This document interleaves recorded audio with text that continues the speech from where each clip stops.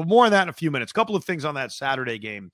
Number one, for all you that hate the pitch clock, and I don't know, have you come around on the pitch clock, or are you still kind of lukewarm to it, Pete? There's some really good things that have come out of it, I won't lie. But there's still some things that I'm... Well, let's get to the because you're actually going to hear me rip it for a second.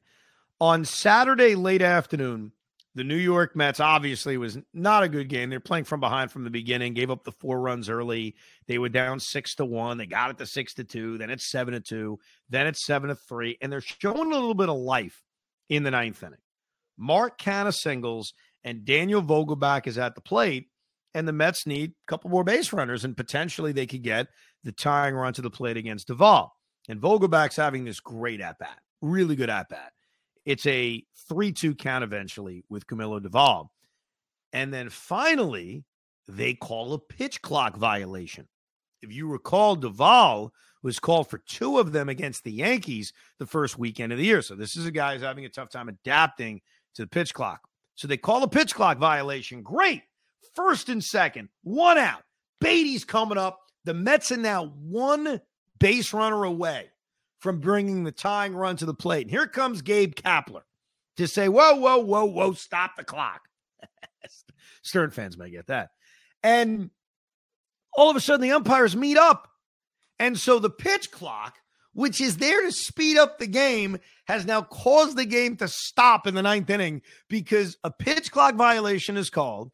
Then the umpires are meeting about the pitch clock, and they say, you know what? We effed up. We were supposed to stop the clock. We didn't. Buck then comes out to get his explanation. Meanwhile, Camilo Duvall's now throwing warm-up pitches. We have the pitch clock to speed up the game. And in this sequence, the ninth inning, with the game on the line, Vogelbach thinks he's going to first base. Now he comes back, and we got to wait around for 5 minutes for these schmucks to figure out, is it a pitch clock violation, or should we start over? So eventually they decide, no pitch clock violation. Okay, 3-2, throw a pitch. And what happens? Daniel Vogelbach can't get his damn bat off the shoulder. Strike 3 right down the middle, 2 men down. That was very, very frustrating. If you're the umpires, can you figure this crap out? Because it's ironic. Like, the whole point of the pitch clock is we're not stepping off, scratching balls, taking 5 minutes between pitches. Time how much time it took between the 3-2 pitch, non-pitch clock violation to the actual 3-2 pitch that was strike 3 to Vogelbach. Felt like it took 5 minutes.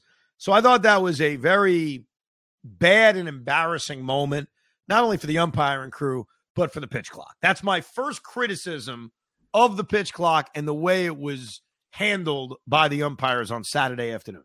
And that's why there should be a rule that that managers cannot, quote unquote, challenge or interfere with a pitch clock violation.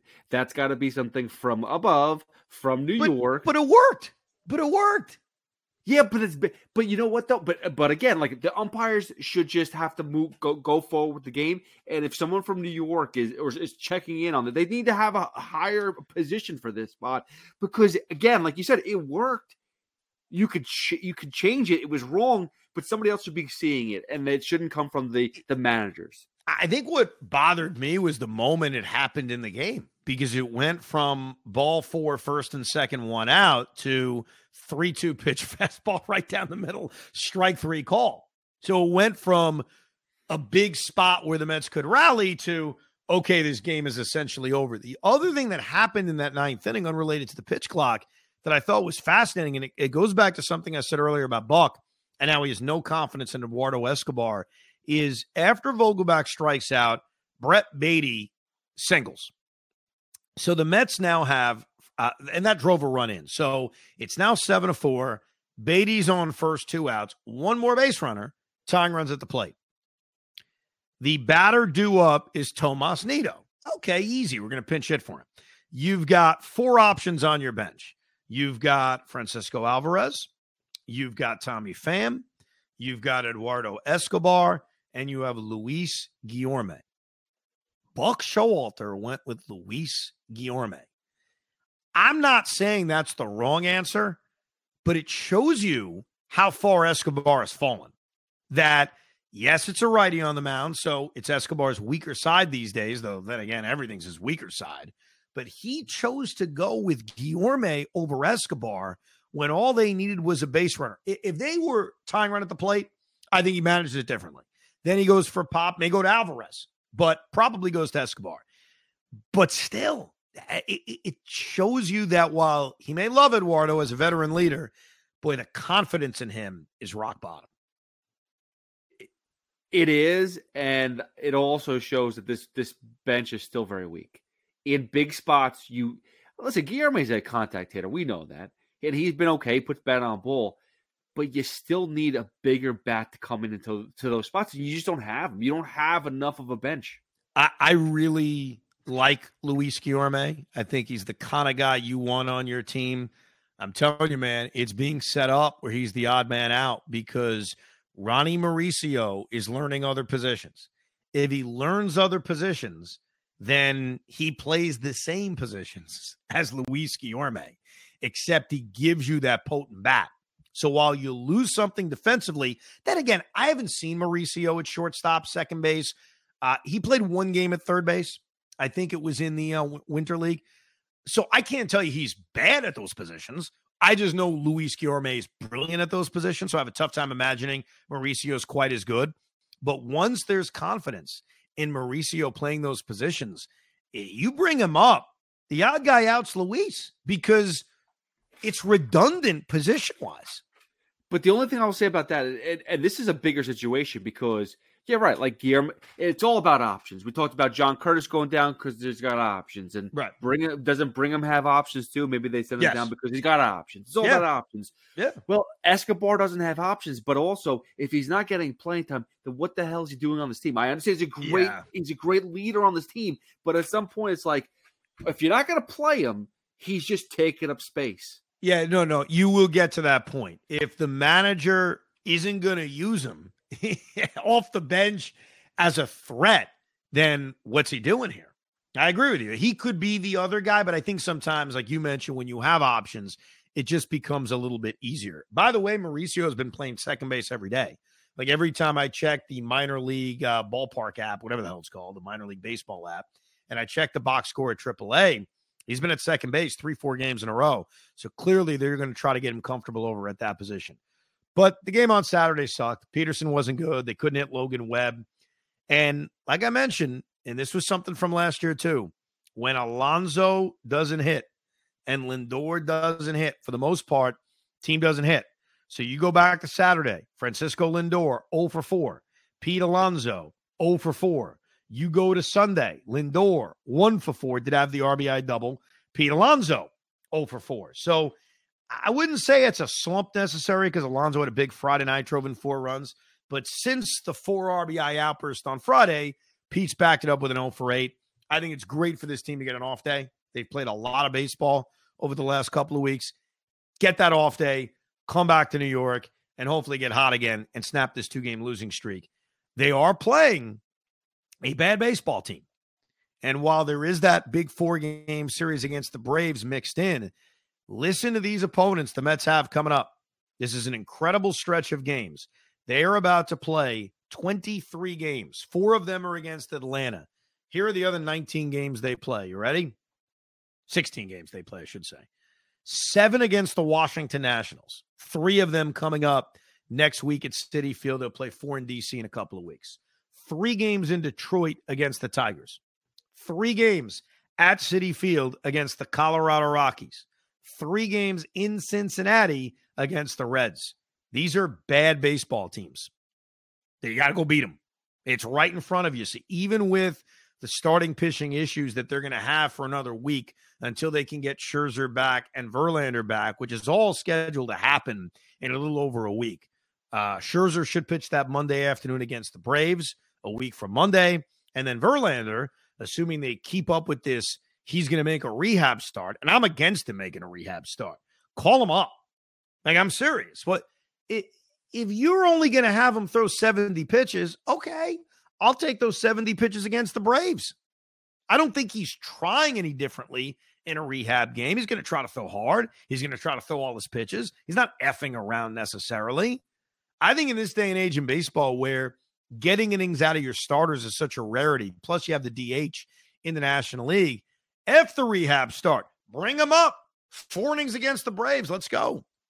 I mean, let's be serious. Is it going to be who are they going to bring in if it's not Verlander? Is it Peterson's going to get the start? Brito, whoever it's going to be. I mean, they're more likely to get blown up too. So get 4 good outings out of Verlander. Here's the way things are scheduled to go as of right now. They will announce somebody to pitch Tuesday because they want to give Senga the extra day. If they let Senga pitch on his 5th day, he would pitch Tuesday and Sunday, with the Sunday game being against Atlanta.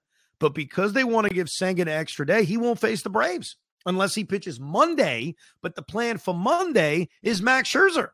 So the plan to give Senga an extra day is fascinating in sort of this weird negative way, as if they're hiding him against Atlanta or afraid of him pitching on regular rest. So here's what this homestand looks like on paper, at least. TBD for Tuesday.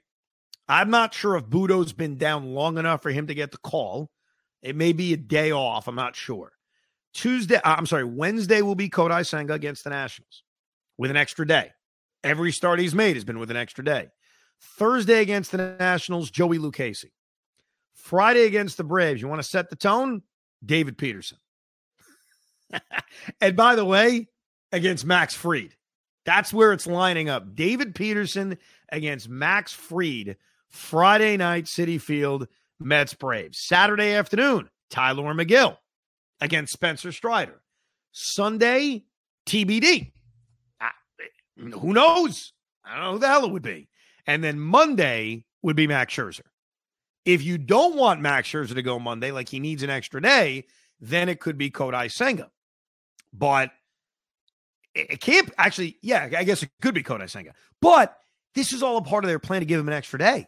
Because if he pitches Wednesday, his extra day would be Tuesday, which is when he's going to pitch. It scares me that the Mets are scared of pitching Kodai Senga on regular rest, because the way it's going to line up is that he's never pitching on regular rest. It's almost like they've manipulated this, and it's going to get challenging, obviously, as the season rolls on, but they are really trying to avoid having pitch on 4 days rest. I'm not trying to be a jerk about this, but what's the big deal? Give it a shot once. Like, see how bad he gets. Because so far, he hasn't been like lights out where it's like, ooh, that extra day really is helping here. Give him that. Screw it. Make it normal rest. See how it goes. I think they are delaying the inevitable because they were able to avoid it even on this stretch of games where they didn't have an off day. They're going to be able to manipulate things right now because they pushed him back. But eventually, he's going to have to pitch on his regular day. It's just going to happen. Right now, assuming Verlander makes that rehab start, which they basically said he's going to, his debut is looking like it's going to be May 3rd in Detroit against the Tigers, which is kind of cool, going back to the old stomping grounds, or on Thursday, May 4th. So at the end of the day, Verlander will have missed more than a month. That's what we're looking at in terms of the Verlander injury. The other thing that was sort of strange is that I had read earlier today, I think Michael Meyer was the one who tweeted it, that Mark Vientos had been scratched. So it led to this speculation of, is he getting the call? Is Starling Marte hurt? Obviously, Marte was in the lineup, went 1 for 4. So he's still playing. Why was Vientos scratched? Apparently, he wasn't scratched. He was just getting an off day. One quick thing about Vientos, he's been tearing it up at AAA. He's hit 6 home runs. All 6 home runs against right-handed pitching. All of them. So he's hit righties better than he's even hit lefties. So good for him. I mean, he's certainly earned his way up here. The question is, when is it going to happen? Got an email that I think we should read. It came from an 8-year-old. Lieb Schachter writes, "Hi, Evan. We love your show. I'm 8 years old, and I have an idea for a topic. Can you say the top 10 pitchers in Met history, and if Max Scherzer and Justin Verlander are in it? Thank you." Well, first of all, Lieb, thank you very much for listening. Knowing that an 8-year-old is downloading this podcast is a reminder that I should never curse. So I apologize if I have cursed. Sometimes I get emotional. So there are 2 ways to answer that question. There's who are the greatest pitchers to ever pitch for the Mets, and it's who are the greatest pitchers who did it for the Mets. So what I mean by that is the Mets have had some incredible players come through this franchise over the course of their history. Pedro Martinez, for my money, may be the greatest pitcher I've ever seen. He pitched on the New York Mets. Would I count him? Warren Spahn, well before my time, well before your time, is one of the greatest left-handers in the history of baseball. At age 45, he pitched for the New York Mets. Do we count a guy like him? Nolan Ryan came up with the New York Mets. Had some success, certainly, helped the Mets win the World Series in 1969, but he is most known for his dominance elsewhere with the Angels, with the Astros, with the Rangers. Would we include Nolan Ryan?